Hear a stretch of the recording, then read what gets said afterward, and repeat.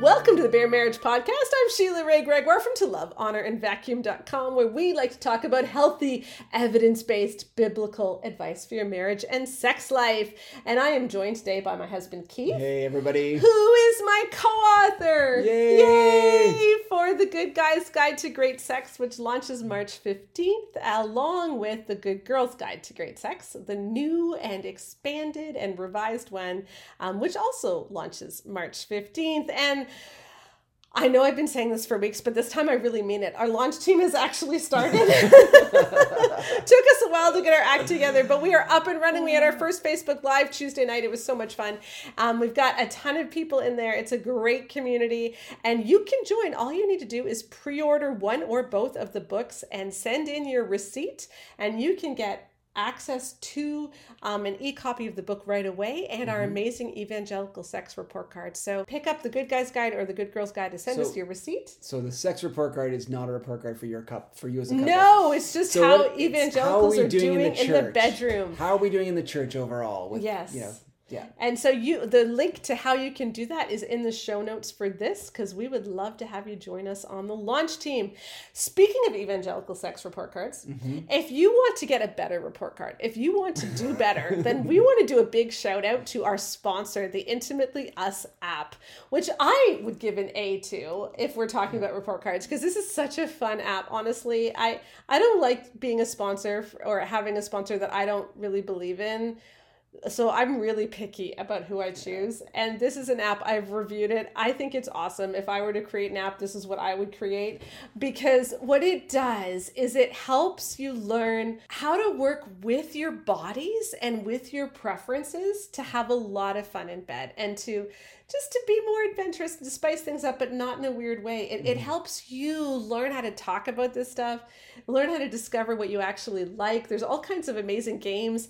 It suggests stuff to you and you get to choose like yes, no, or maybe. And if you say no to something, then your spouse knows, okay, you know what? I'm not going to ask about that. Like, let's find stuff that we both say yes to, and let's work with what we like and let's discover new things. There's so many great games. I had a woman comment on the blog just this week that she downloaded the app after my recommendation a while ago, and she says, and now whenever we find that we're just getting into a rut, we pull it out and we just have so much more fun that night. So check it out. You can download the free version right now, the Intimately Us app. There's a link in the show notes, but you can also just go to Google Play or the App Store on Apple and you can find the Intimately Us app. There's also a paid version, and it is so much fun and you will not regret it. You will say, I am your best friend for life once you try it.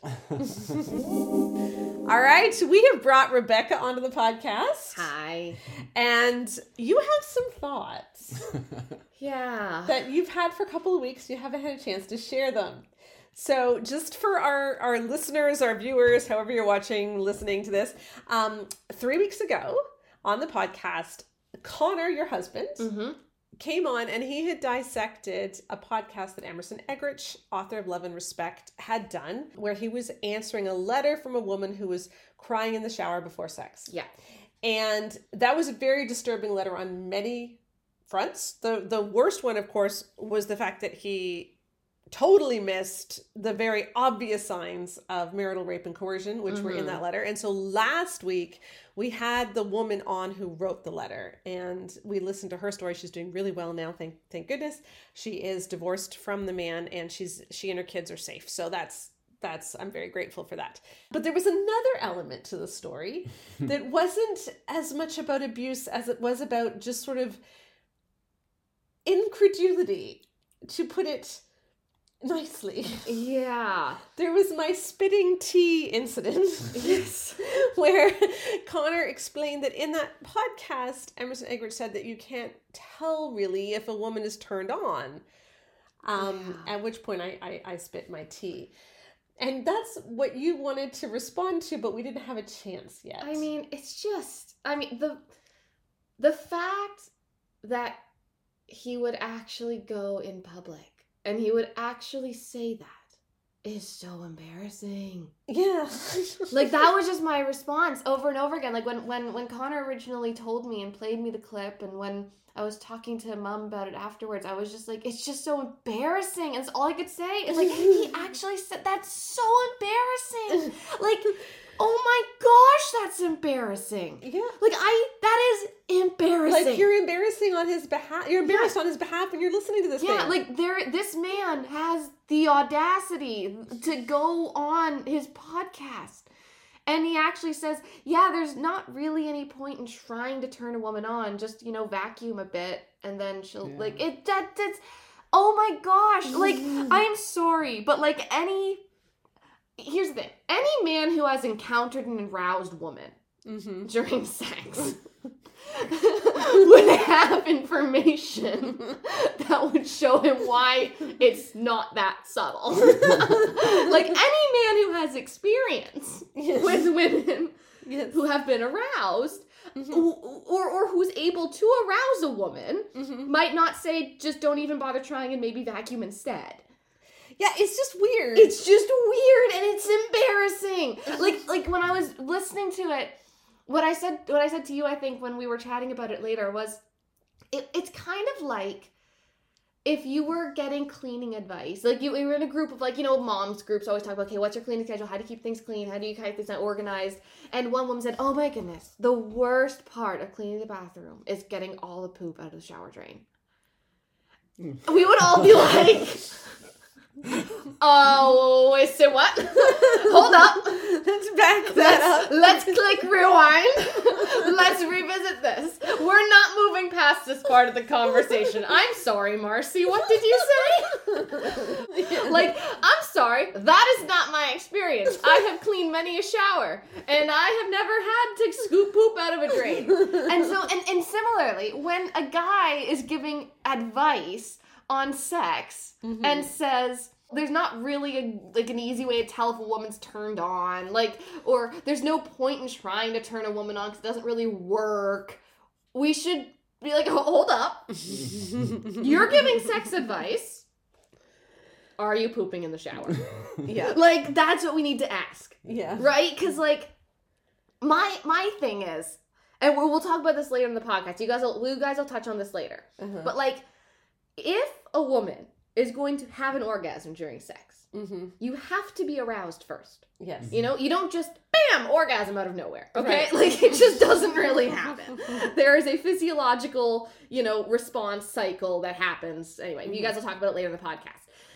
But, like, that means that if you're not used to arousal, if you don't know the signs of arousal, if you say there's no point even trying to arouse a woman because it just doesn't really work. Like, if that's the thing, is like even, like, didn't he say, like, it's not worth trying to do sexy things to turn on a woman because, like, it doesn't work. I'm like, okay, like, the best way to turn your wife on sexually is to have nothing to do with her sexually. Yeah, like, something like that. Yeah. All I'm gonna say is there are many men for whom that is not the case. Yes. There are many husbands out there for whom the best way to turn on their wife sexually is not to do nothing to them sexually. Like, I'm sorry. If the best way to turn on a woman in your experience is to not do anything sexually to try to turn her on, that leads one to infer certain conclusions. Yes. About the advice. Yeah, and this is, okay, and we want to say very clearly, we do not actually know anything. No, we know nothing. We know nothing about anyone in particular. Anyone in particular. The only thing we know is what is in books and what people say. Yep. And this is concerning. And we think, I just want to say too, like, if you think the only way to turn a woman on is not to try, then you might need our orgasm course. Yes. If you are someone who doesn't understand what arousal looks like in a woman, if you don't know how to turn on a woman, or if you're a woman who doesn't understand what arousal looks like. Because here's the deal. In the Christian church, we've basically been teaching that sex is for men, and the role of a woman is to say yes. Yes. And that is what we've been teaching. So female arousal, what the arousal response cycle looks like, all that stuff, that's just really not important. Yeah. That's not the point. The And point is he needs it, she's got to give it to him. Yeah. And that is just a horribly terrible view of sex. And it's time for something much better, much richer, much more what God intended. Yeah. And so, hey, for those of you who are having trouble with the arousal thing, Yeah, no shame. no shame. We're going to put the orgasm course on for 20% off. Just use the coupon code arousal Yes. as you are purchasing it from now until Valentine's Day. Yep. So there you go. Orgasm course, 20% off. Just use the coupon code arousal. Yeah. And Because I do want to say, there is nothing embarrassing about not knowing stuff. Yeah. You know, we all have areas that we don't know. I know absolutely nothing about cars, okay? And I drive a car every day. Yes. Okay, and I know like literally nothing in that area, okay? Well, and this is the thing is nobody knows everything about everything. Yes. So, knowledge with humility is really great. Yes. But knowledge in the absence of humility can get you into a lot of trouble because Yeah. you don't know how much you don't know. Yes. And my wonderful husband here pointed out that there is actually a term for this. And Yeah. in our new research of the week, it's not actually new. This was first talked about in 1999, but I pulled up a couple of newer studies about it. But there is something. Why don't you explain it since you told me about it? It's called the Dunning-Kruger effect. Right? Okay. And it's actually not new because it goes back to Socrates. Because Yeah. Socrates said that wisdom is to know that you know nothing. Yeah. Right. So that humility and knowledge is so key. And so what the Dunning-Kruger effect basically says is that, as you learn something, your confidence increases. And what happens is you can know just a little bit and feel very confident about what you know. And you get to this point where you have quite a bit of confidence in your knowledge, but your knowledge really isn't quite as high as you think it is. Yeah. And they call that the peak of Mount Stupid. And then what happens immediately after that is you learn enough to realize, oh my goodness, I don't know nearly as much as I thought I knew about this. You realize all the things you've been saying that were, now that you know more, like, oh my gosh, that was so naive. That was such a simplistic view of the situation. That was so black and white, and it's actually much more nuanced. And you have this plummet in your confidence. Your knowledge level has actually increased, but your confidence level plummets. Okay. And they call that the valley of despair. Okay, Yes. so you go from the peak of Mount Stupid to the Valley of Despair. And, Okay. and this is what happens to everybody who goes through medical school. Yes. Because you get into medicine, because you've always been good in school, you've always been top of your class, you do great, and you get into medicine, and there is so much to know that you realize, all my life I've been told I'm smart, but I'm really, really dumb. Yeah, because you've been top. You were top in elementary school. You were top in high Yeah. school. You were top in university. And that is, and then you get with all of the people who are at the top, and you realize, And they're actually really giving you a lot of work to do. Well, yeah, and then you realize there's so much we don't know. Yeah. And so that's what most of medical school is. It's a journey through The Valley of Despair. right. But as you get through the Valley of Despair, your knowledge is continuing to increase, and then you start to gain more confidence again. But now it's a confidence that's based upon a foundation of real knowledge. Right. And the people who are the best at what they do are always lifelong learners. They want to learn more. They want to improve. And the big difference to them is they are always humble enough to listen to other people's opinions so they can learn more. Yeah. So, for instance, they might write a book, and then 10 years later, even though the book is still selling well, and even though they still like it, they might say it's not my best. And they might say, maybe I need to completely rewrite it. Yeah.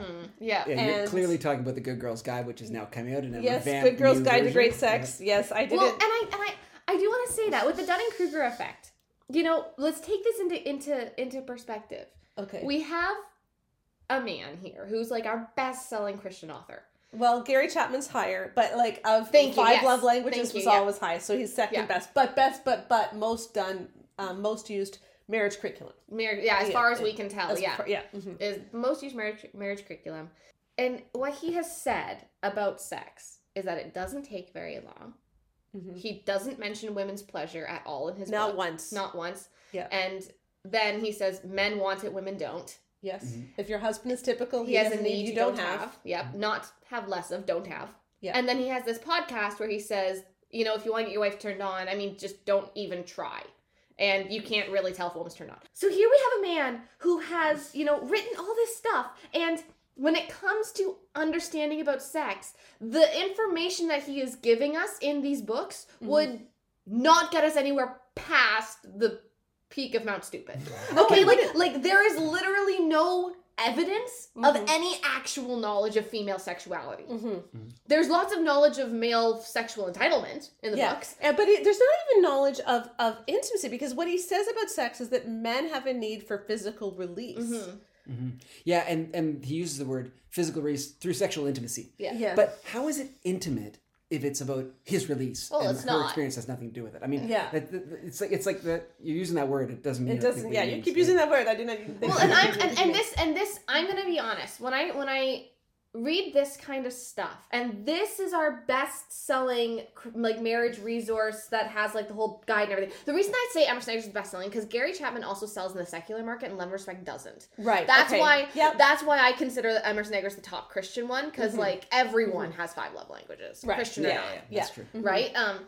And so you have like our in essence our bestseller, who is written by someone who has clearly not shown us any evidence that he actually understands female sexuality. We have lots of evidence that we're on the peak of Mount Stupid and the Dunning-Kruger effect, because if he actually knew how much he didn't know, he would feel incredibly ashamed and embarrassed of what he has said. I'm sorry. Again, it's embarrassing, guys. I know. And like Connor pointed out a couple times, it actually sounded like his son was trying to correct him. Yeah, like Jonathan's in there being like, oh, Dad. Oh, yeah, because he was very gendered about things that are not gender-based. Well, and then about the arousal, like Jonathan was like, well, there are signs of arousal. He's like, yeah, they're real subtle. And I'm like, okay, like, like, this is so embarrassing. Anyway, like, but what I wanted to say is, like, how do we know that intimacy is even the priority in these kinds of religious dynamics where it's all about power for the man and submission for the woman? I really do have to wonder if a lot of the goal and a lot of the aphrodisiac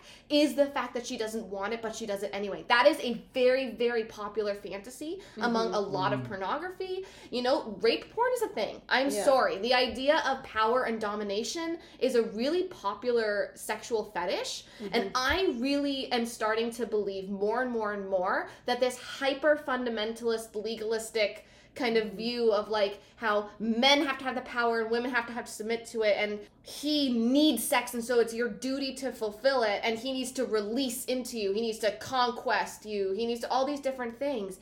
And conquest is actually one of the that's why I was using it as chairs, like in Emerson Eggerich's acronym for how men spell respect. He's not talking about conquest of his wife, though. He's talking about conquest. No, but Doug Wilson uses the word conquest. Yeah, I know. Yeah. But I just wanted to be clear that Eggerich does not refer to conquest in a sexual sense in his book.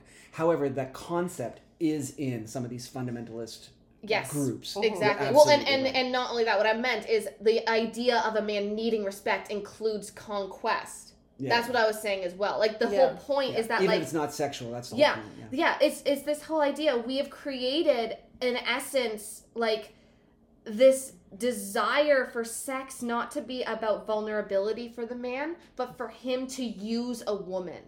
And that is evil. Yeah, that's definitely pornographic. It is. I don't know if did I ever talk about this in the podcast, or was it just in on the blog? I will put a link to it in the podcast post that goes along with this. But there was a men's conference, like one of those. Yeah. How do you describe it? Incel type, like men's rights, like. It was the kind of place that has all the men you don't want to marry your daughter. Yeah. So it was all about that. And there was a guy teaching how to get your wife to enter into a BDSM relationship. If she doesn't want to. If she doesn't want to. Yeah. And his message was get her to read Love and Respect. If she's Christian. Yeah. Yeah, if she's a Christian. Because then you can pressure her into this. Now, Emerson Eggerichs does not say that at all. But other people have said that his book is a wonderful gateway into this sexual power thing that you're talking about. Yeah, and so if that truly isn't your goal, if your goal is truly intimacy and an actual good knowing relationship, then that should horrify you and you should repeal your your works, and you should try to figure out what went wrong. Yeah. But instead, we're doubling down. Like we have the Dunning-Kruger effect. Like you said, the best, most knowledgeable people are lifelong learners. I'm sorry, but love and respect has not changed in 20 years. Yeah. Like there has been so much research that has come out about how power dynamics in marriage doesn't work. Having one person in charge does not work. It leads to higher divorce rates. It leads to all sorts of, even by research to Emerson Eggerichs himself actually Gottman. quotes. Even researchers who are on his own radar are coming out with this research that's, not even really, it's not one of these really, it's nuanced. Like, no, we've kind of shown it, like in the research over and over and over again. If you have a power dynamic in a marriage, it's much more likely to end up in divorce. It's much less likely to be happy, and you're more likely to have a lot of road bumps along the way. So we have this person who, in my opinion, when you look at all of his information and his books and this podcast where he says horribly embarrassing things that, gosh, it just, like, I have empathetic cringe. Yes.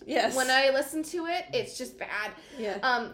And how on earth have we let him be like one of the most successful people in the space? Are we all that dumb? Like that, and I'm sorry, that generally is what I'm asking. Are we that dumb? I think some of it is confidence, because he comes forward with a lot of confidence. Yeah. Like one of the ones that I've kind of peeled apart in a few things too, it's not about the sex side of things, is the statement which he says boldly is that to set up a marriage with two equals at the head is to set it up for failure. That is why marriages are divorcing left and right everywhere. He says that in his book. It's a very bold claim. It's very confident, and it is shouted very loudly from the peak of Mount Stupid. Yep. Because if you know any knowledge whatsoever, you know that's not the case. Yep. It's been scientifically shown to not be true. Now, if you want to make the case that the man needs to be in charge and the woman needs to be submitting, that's fine, but you can't make it from the fact that that's why divorces are happening all the time. Because the studies show exactly the opposite of what you're saying. Yeah. So don't say something is true based on something that isn't true. That's called a lie. Well, and this is the issue is, sorry, let me just finish this, is the secret to getting past the peak of Mount Stupid is being open to other viewpoints. Yes. And the problem is, the reason that things haven't changed is because they think this is God's unchangeable truth. And so therefore they are not willing to listen to evidence, to actual real data. That's why you did a 20,000 woman survey. And we've now done a 3,000 men survey for the Good Guys Guide as well too. Like over 20,000 people have been surveyed, and we've looked at what the findings were. And as a result, you said, oh my gosh, some of the things that I said in my previous book, I need to change based on the new information we have. This is called climbing out of the valley of despair. We didn't know as much as we thought we knew. Oh my gosh, what will we do? Well, let's learn. Let's do better in the future. And that's what the Christian church needs to be doing. And the problem is, it's all fine and good to say, don't attack these other people. But the problem is they keep saying the same stuff. Yeah. And the louder they shout it, the more it stays in the water. And we need to stop it. We can't keep saying things that aren't true. If people keep saying things that aren't true, we need to say, stop saying things that aren't true. Okay, Rebecca had to run out to feed the baby. So we're time back in here. But I wanted to read a couple of excerpts from some of the articles that I picked up on the Dunning-Kruger effect after you told me about it. So I did research this, and I found some articles. Here's a description of it, okay? The Dunning-Kruger effect was first discovered and written about in 1999 by researchers David Dunning and Justin Kruger at Cornell.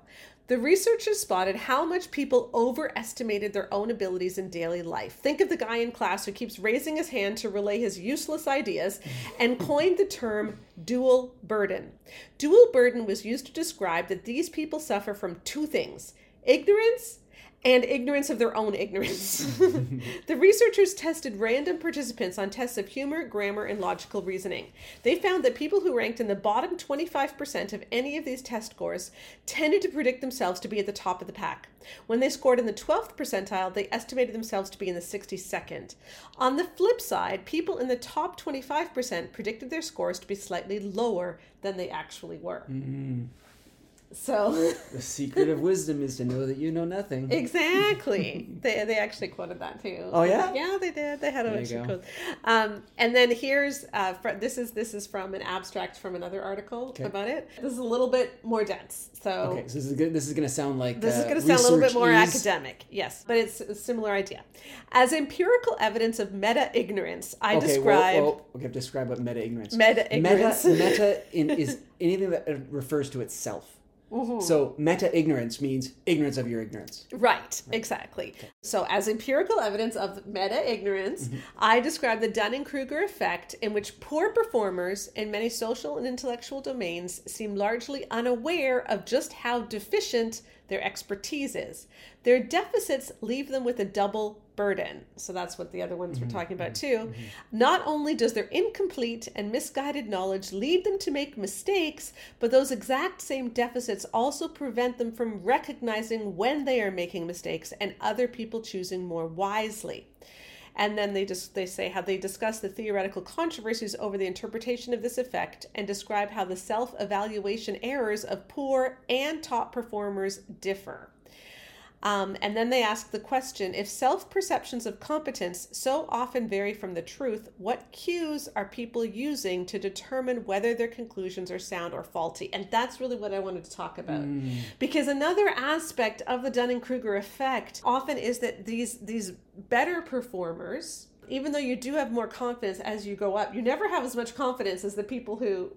Per unit of knowledge. Yeah. But also the other issue is that some of the really good performers often think this stuff is a lot easier than it actually is. And so you can become quite judgmental of other people because you're so confident of your own stuff that you don't understand how difficult this is to... That's sort of a separate effect. But I thought that was interesting and thought I might want to think about that myself sometimes. Anyway,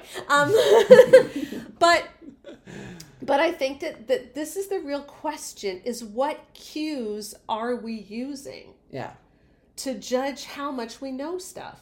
And what I'm wondering is how much of our church evangelical culture makes it so that these men at the top, especially pastors in some situations, never get challenged on anything.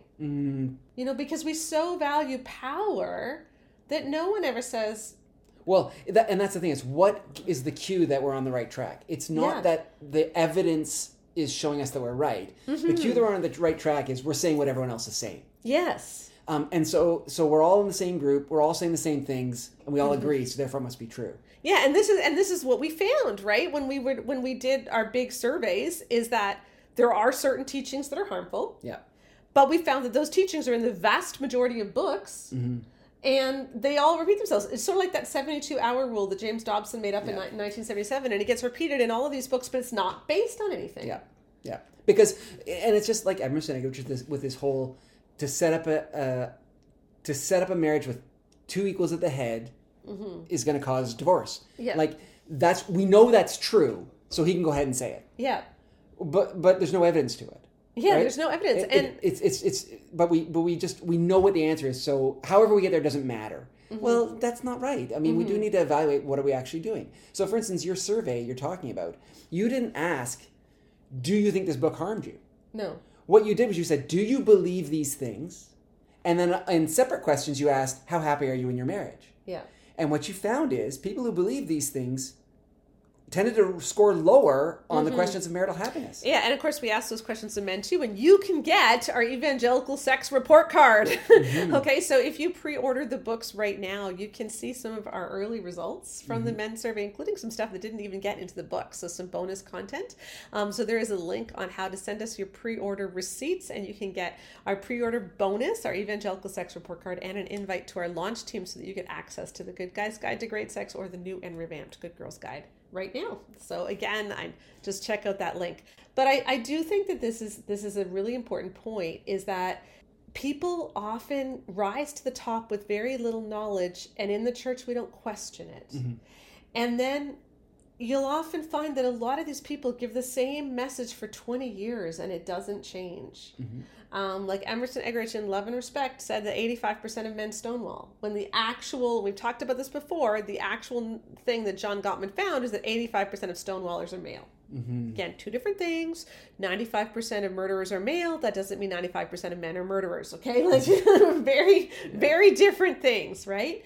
And I don't know if 95% of murderers are male. I'm making that up. Exactly.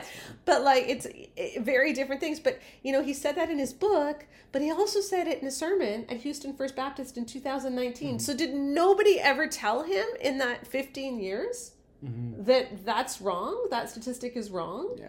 This is what I find so incredulous. This is the thing that Christians do, is they hide behind this idea that it's God's eternal truth. Yeah. So if we challenge them, you are challenging God's eternal truth with the whims of modern culture. And that is the defense they use. And that's the insult that people hurl at you. You're kowtowing to feminist culture. Yeah. Right? Yeah. But no, we're saying this is what the data show. This is what the actual evidence shows. So there have always been different viewpoints on these issues in the Christian church. There's always been debate about what the right, you know, how you manage your marriage, how you manage your family, all these things. There's many different viewpoints on that. We're not trying to make a theological argument. We're just saying that people who are making the theological argument that only my way of interpreting the male-female dynamic and only my way of interpreting marriage is the right way. Well, that's a pretty big claim. What evidence do you have to back that up? Well, in fact, all the evidence shows that you're teaching something that's harmful to people and hurts people. Yeah. So maybe we should listen to some of those other voices in the church that are preaching other ways that men and women should interact, because maybe they're healthier. Okay, we brought Becca back. Hello. For a minute. I have finished feeding the baby. This is one of those weird things. Like, we're trying to film at night when everyone's home, but then there's baby, and she's fussy this time, and so it's hard to get all this done.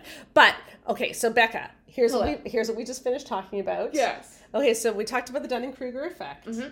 But it seems to me that the big thing, and I really wanted your take on this. Yes. Okay? It seems to me when you look at what's really being misunderstood, like where the peak of Mount Stupid, what it's essentially about right now, is about the sexual response cycle.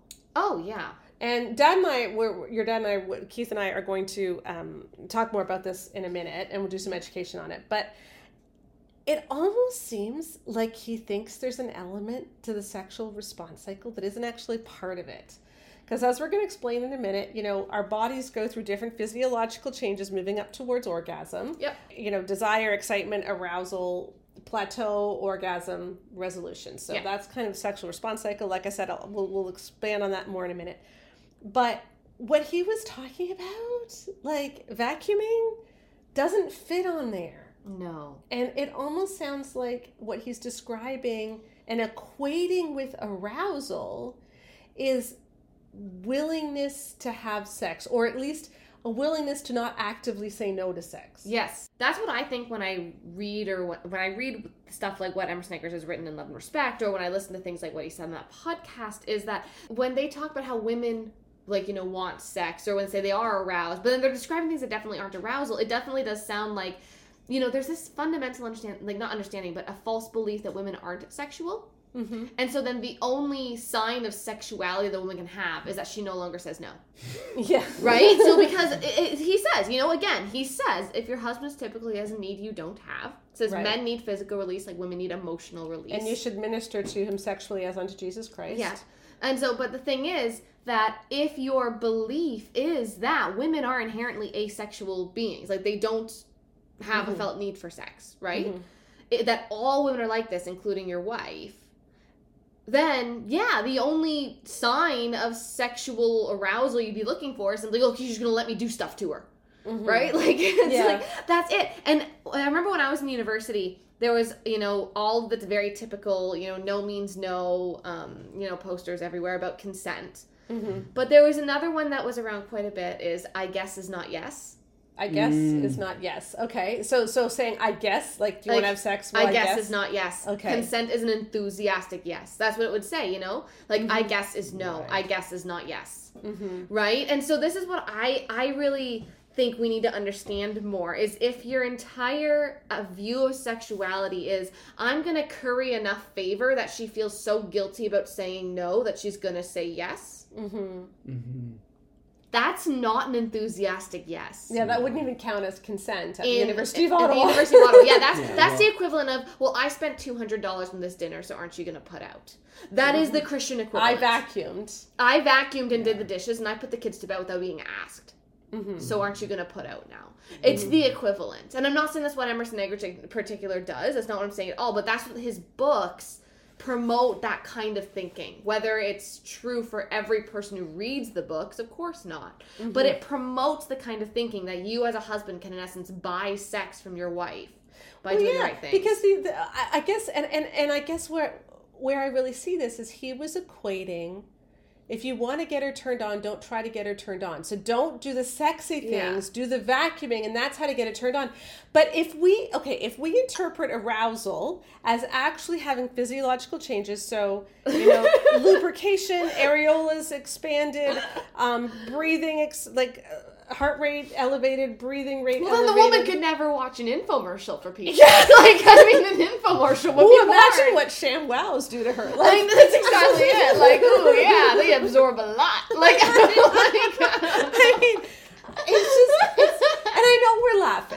I know we're laughing, but sometimes you need to laugh or else you're just going to cry. Well, because it's actually terrible what these books are promoting and what this kind of thinking is doing. Because what it is doing, it is erasing women. I'm sorry to break it to all the guys who are promoting these books, who love this stuff, who are frankly at the peak of Mount Stupid when it comes to women's sexuality. I'm sorry, but women are sexual. And if your wife used to be sexual and isn't anymore, something happened. And it wasn't just, well, she's a woman and women be women and they tease you with sex. They'll act like they like sex, and maybe for the first 2 years they'll have sex, and then, it'll just be like pulling teeth because silly women don't understand how important this is. Your wife was sexual and something got in the way of it. Or else she never experienced real arousal. You never figured it out. But that gets in the way of it. She had desire at one point. Yeah, before you got married, she was all over. Or even for the first year when she was still in the lovey-dovey phase and she realized, this man does no housework and he doesn't know what the clitoris is. I'm sorry. There is a pattern that we see over and over again. And it is this kind of mentality that Eggerichs is promoting. That, well, if you want her to have sex with you, don't even try to make her turned on. Just do the vacuuming. Because there are a lot of marriages out there where Christian husbands are just awesome lovers to their wives. Yeah. Okay? There's a lot of... But they're not saying things like, I have a need you don't have. And they're definitely not saying things like, don't even try to get her turned on. It's not worth it. It's not going to happen. So listen to people who actually seem to know what they're talking about. This is exactly it. Is that we have to listen when people tell us who they are. Yeah. And I've been saying this for years now. These guys have told us who they are. I know. And how did this get to be so popular? And this, again, is where you need to laugh or you're going to cry. And I spent a minute today looking up some tax forms. Yeah. And I have some figures for you that are going to make you want to cry. Okay. So, Love and Respect has sold over 2 million copies. At least 2 million, because it's had 2 million on the cover. So for a while. So at average royalty rates, that means that he has made at least $176,500 a year in royalties since it was published. So every year since it was published. $176,000. And that does not include speaking fees, DVD sales, workbook sales, video sales, conference sales, or even selling books himself at conferences. Unless he's including those 2 million in what he's selling at conferences. Yeah. But he would have made more from that anyway, so it wouldn't be including the $176,000. Yeah, it would be extra. Yeah. And he has both a corporation and a nonprofit. So you can make donations to his nonprofit. Okay? His nonprofit, this is what it generates. I checked the 990 forms for 2019. In 2019, his nonprofit made $1,190,000 and it paid $629,000 in salaries. Okay? It included in the salaries, Emerson Eggerichs made $112,000 in salary plus another $88,000 in non-taxable benefits. Oh gosh. So $200,000. Yeah. All right, of which almost half was non-taxable. And that's only from the nonprofit. That's only from the nonprofit. So we don't know. We don't know about his corporation because those forms are not public. His wife Sarah made $90,000, and his son Jonathan made $90,000. Yeah. They made $405,000 selling books and Love and Respect stuff themselves. Yeah. And that's only in 1999. They are sitting on 1999. That's right. That's only in 2019. Yeah. They're sitting on $2 million in assets in their nonprofit. Yeah. And do you know what they were doing during COVID? They were fundraising. They were fundraising. Yeah. They were fundraising. Asking for donations. And just this month, he is doing a 9-hour course online for 35 couples. So it's 9 hours, and it's $540 per couple. Per couple. So he's going to make $19,000 in February. $60 per hour per couple. Yes. Times 35. Yes. Yeah. Okay. And so this is why I cry. Because why? And again, we have no problem with people making good money. No, gosh, I have no problem with people making money. I will. But then he has a charity that you can donate. But that's the problem. It's like to be a charity, and he is making millions of dollars off of this advice. Yeah, he's making millions of dollars giving marriage and sex advice as a man who literally said it takes such a short. Well, he quoted as a good thing and endorsed a woman's saying it's such a short amount of time makes him so happy. Yeah. This is a guy whose book can be summarized in terms of sex as it's just for him. She doesn't want it. If you don't have it and he has an affair, it's not your fault. I mean, it's really your fault. Well, I don't blame her, but she's not blameless. Yeah, That's I don't blame her, but she's not blameless. And by the way, it takes such a short amount of time. And then later in a podcast, there's really no way to tell if a woman's aroused. Like, yeah, we're taking a short amount of time. Yeah, she's not. in that same podcast, ignoring the signs of marital rape. So we have our best-selling author out here in the purely Christian realm, who is fundamentally, and I do think at this point there is evidence that whether he has the knowledge himself or not, he is portraying an understanding of women's sexuality that simply doesn't exist. Right. Like there is no understanding. Right. And so, hey, people, you can do it yourself. Just go online. It took me like 2 minutes. You can check out any 990 form for any nonprofit. Yep. Love and Respect Inc. in Michigan. You can go look at it yourself. Yep. It's all public documents because he is a nonprofit and he takes donations so that he can say this kind of information. And that's why we're crying. Yep. And laughing. Because sometimes it's like, you gotta laugh. I'm sorry, if the guy's gonna make a ton of money doing this and make this all public, at least there's a bit of like justice in the fact that there's now public statement of him explaining how there's no way to tell if a woman's turned on. Yeah. And That's so we want to do a little bit of a pivot here, and we want to do an educational time. So we're going to actually let you go back to your baby. Okay. So that Dad and I can explain the sexual response cycle without you. You're breaking the cardinal rule of our family. You can't say Dad and I are going to explain the sexual arousal. Right, Greg and Stacy. So that we just don't use the words like Dad and I or Mom and I. Like it's just not okay. It's just fundamentally unacceptable. Okay. Okay, now that Offspring has gone, I think we scarred her for life. yes, we've done that so many times.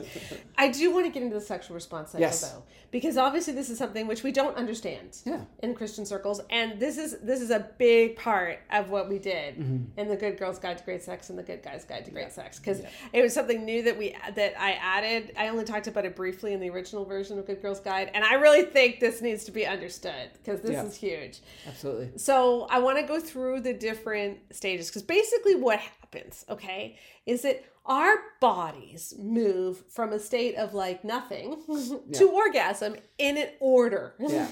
And it takes a different amount of time for men than it does for women. Well, often, I mean, it isn't completely gendered, but it does. Like on average, men can reach orgasm without, like, if there's no hindrance and if they're not trying to last long.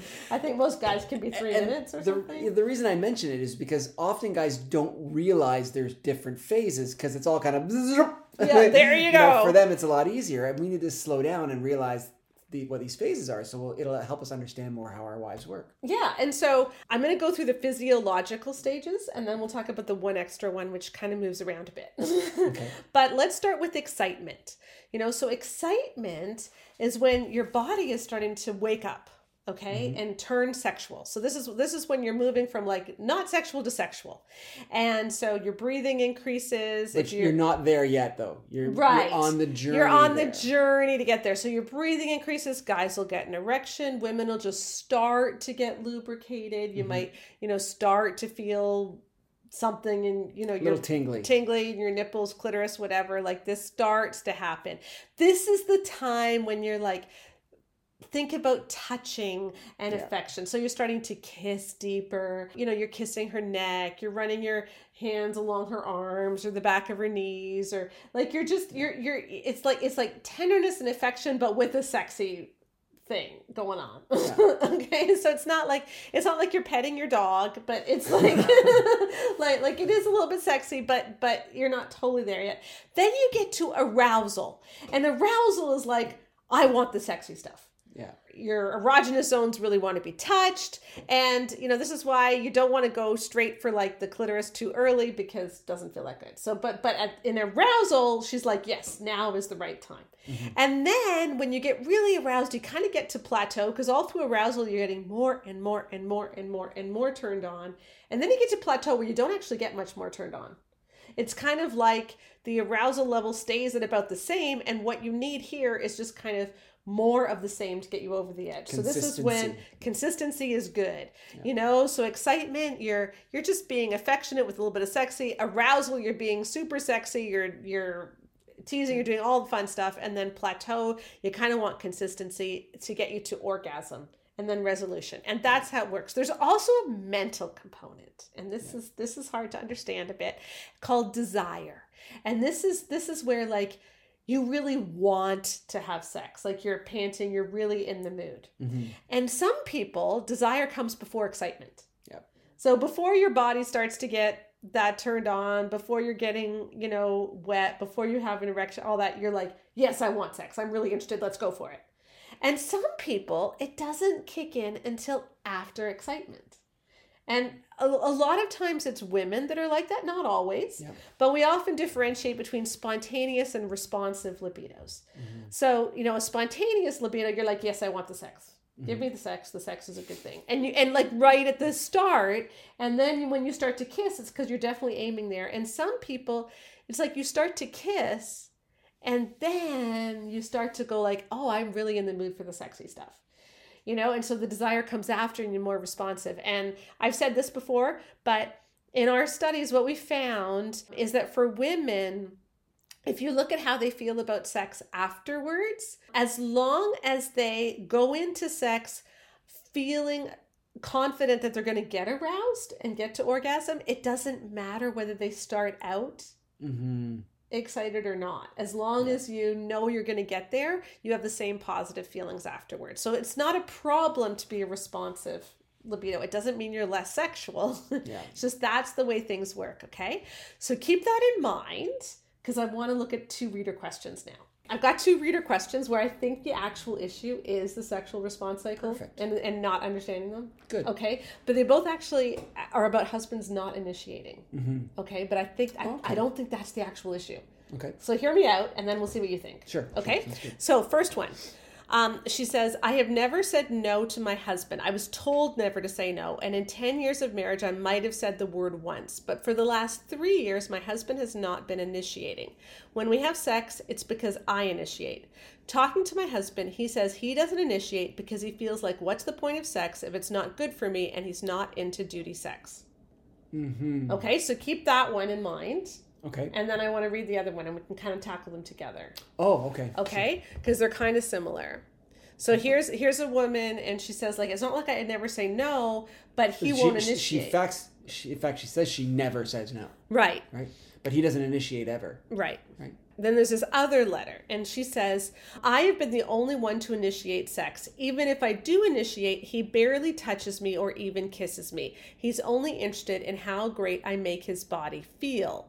The thing is that even if I get him so excited he's going to burst, he will not make a move. It has to be me if intercourse is going to happen. It's like he's paralyzed to do anything. On the few occasions he even tried to touch me during sex, he just dives right in for the clitoris. No foreplay, no kissing. I have tried to express that I need him to touch me and turn me on, but he says if I have to tell him what to do, it's as if he's being ordered around, and that makes him a failure. And then she does say later that he was exposed to pornography when he was 6 or 7 by an older brother, and she knows that she doesn't look like those girls, and she feels body shamed, and it's just really difficult for her because she has a husband who loves her and is very against how her ex-husband and her family treated her, But nevertheless, she's still in a sexless marriage and she still feels like she's being shamed by her husband. Wow. Okay, so you have these two women who both will have sex, but their husbands just don't seem to initiate because they think there's something wrong with the wife. And in the first one, she's saying he doesn't want to initiate if I'm not into it. Mm-hmm. Right? And I get that. Yeah, that's on the surface sounds like a good thing, right? Right. But the thing is, I wonder how much of this is because guys, the sexual response cycle, desire, excitement, arousal, basically all looks the same for a lot of guys. They think that if she is lower down on the response cycle, that she actually doesn't want it. Mm-hmm. Or that she's not into it.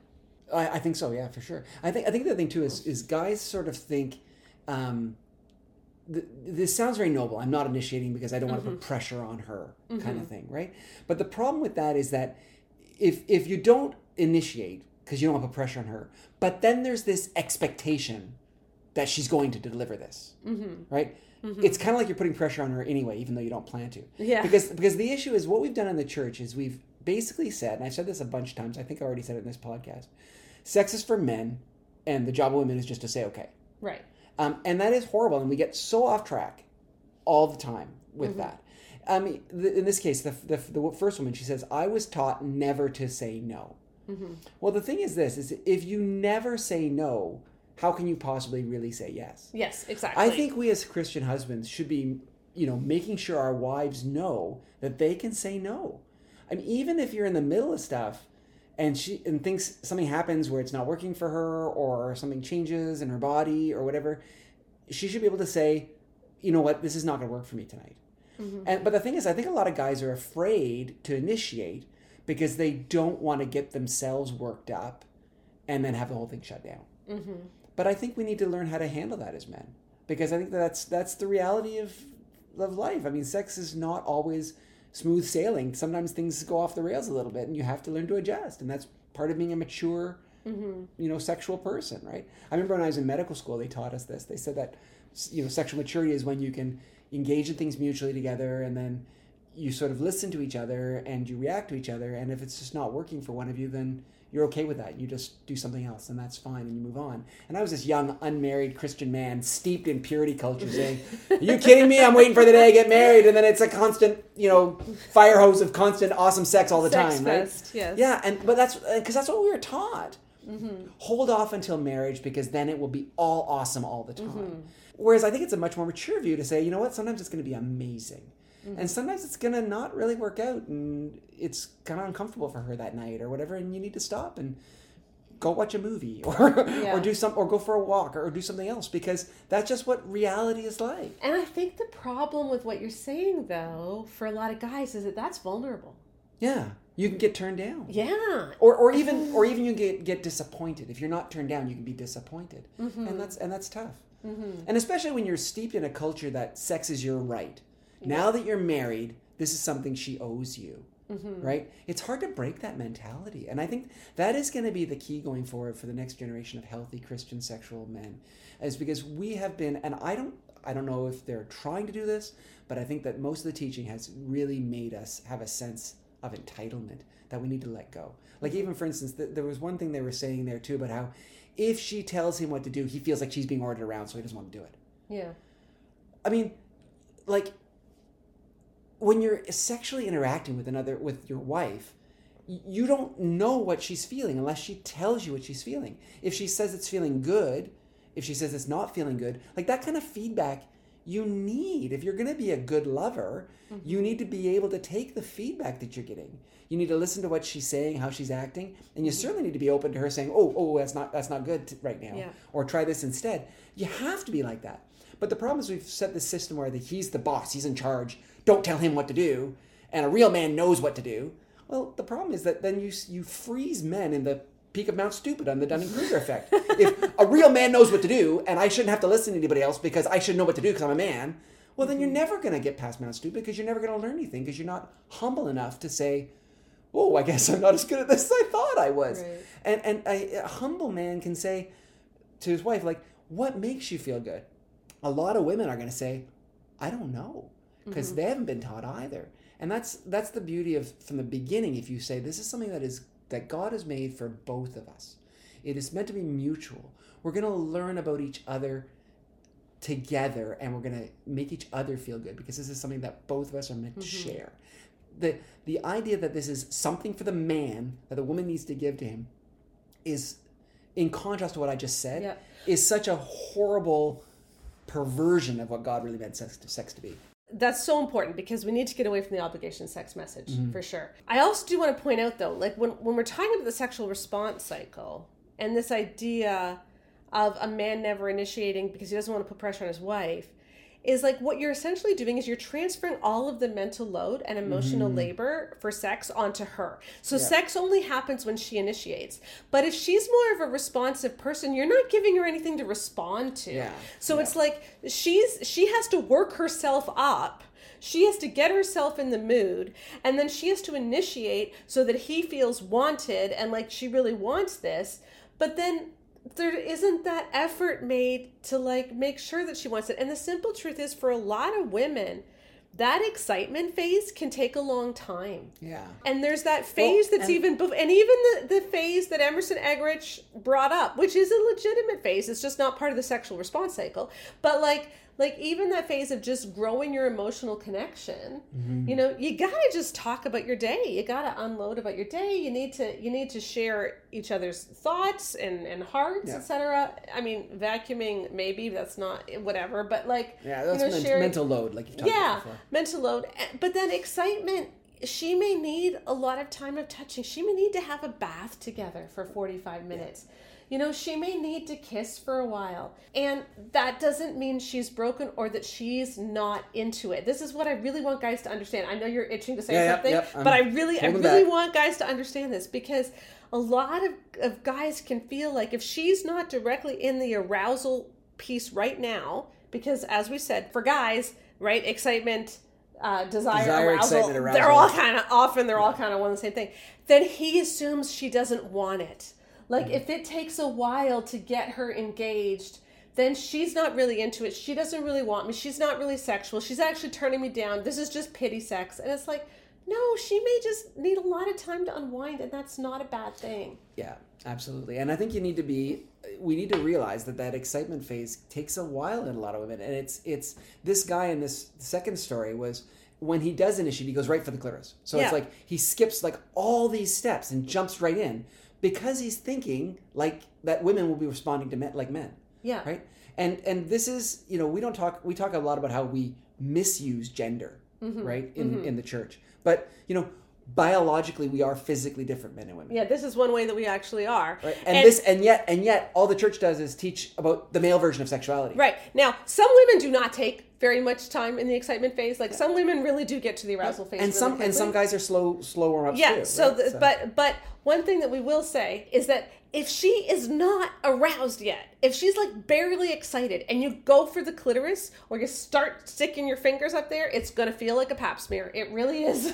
Like, do not go for the sexy stuff until she's in the arousal phase. In the excitement phase, that's when you kiss her neck, you blow in her earlobes, you run your fingers along her arms, along her legs. You know, you're affectionate and you're building up to the sexy stuff. And then when she starts to get aroused, and there are signs, that's when you go for like the real erogenous zones. And it's just, I really think that some of the problems with sex and with initiation come because we don't understand the sexual arousal cycle. And men, you know, you have two choices here, okay? So this is the way that women are made. So we can either continue to say, well, that's not the way I'm made, and so she's broken. That is not healthy. That is not healthy. You can continue to say things like, well, she needs to catch up to me. It's her own issue. Or you can actually embrace true mutuality. You can say, this is something that God's made for both of us. God made you this way. I want to honor the way that you were made. I want to honor what you need. And you're going to honor what I need. And we're going to work together and we're going to make something really beautiful. And I think that's doable for all men. But it requires humility. It requires the teachability. It requires the ability to put someone ahead of yourself. But guess what? Isn't that the image that Paul gives us? That the husband loves his wife as Christ loves the church? That we give of ourselves. We don't take, we give. Yeah, exactly. And hey, you know what? In the Good Guy's Guide to Great Sex and the Good Girl's Guide to Great Sex, we go into great detail about all these elements of the sexual response cycle. And we talk about how the important thing is learning how to work with her body, not just how to go through a pre-flight checklist, Yes. to make sure you've got all the arousal stuff checked off. Take a look at those books, because really we put so much work into helping people understand the sexual response cycle. Because I think when we do that, we can get over a lot of these misunderstandings, which a lot of people seem to have. All right, I'd like to end the podcast with a bit of encouragement. Okay, good. Something encouraging that came in. And next week, I'm hoping that the encouragement will actually be about the Good Girl's Guide or the Good Guy's Guide. Yeah, because our launch team is up and running. And if you're on the launch team, they have access to e-copies right now. So all you need to do is send in your pre-order receipt and you can download an e-copy right away and read it. And so we're going to start to have some feedback from people that hopefully I can share with you next week. We don't have any of that quite yet. So I will read some encouragement from the Great Sex Rescue. Okay. So this is a really great review that came in on Amazon. And I love her title for the review. 95% sure the 1-star reviews are disgruntled men who don't understand statistics. 5 stars for me. And she says this book is amazing. 1, it very clearly explains what the mainstream teachings in the church have harmed women in marriage and why. 2, its survey data is both qualitative and quantitative. It even has very easy to read and understand graphs and charts done at an academic professional level. 3, it's neither liberal nor conservative. This is just data, scientifically backed data that is being praised by the people who have had to counsel traumatized women from broken marriages caused by mainstream evangelical teachings of coercing obligatory duty sex, that men are lustful monsters that need a woman to keep their desires under control, or it's her fault if he stumbles, teachings that hardly ever take into account how her body's pleasure areas and mind actually work. That's the sexual response cycle right there. Exactly. This is the real sex revolution the church has been waiting for. Buy this book. You will not regret it. I love that. People have asked me how the Great Sex Rescue differs from the Good Girl's Guide and the Good Guy's Guide to Great Sex. And what I would say is that the Great Sex Rescue demolishes all the harmful teachings and helps us reframe what's healthy. And our goal for the Good Girl's Guide and the Good Guy's Guide is to build something healthy from the ground up. So what would it look like if we just simply built something healthy without all the negative messages? And that's what we're trying to do in these books. Yeah, it was a real joy to write the Good Guy's Guide. I was on a podcast this week earlier, and I was saying to them, it's kind of like the book I wrote to myself, dear younger me.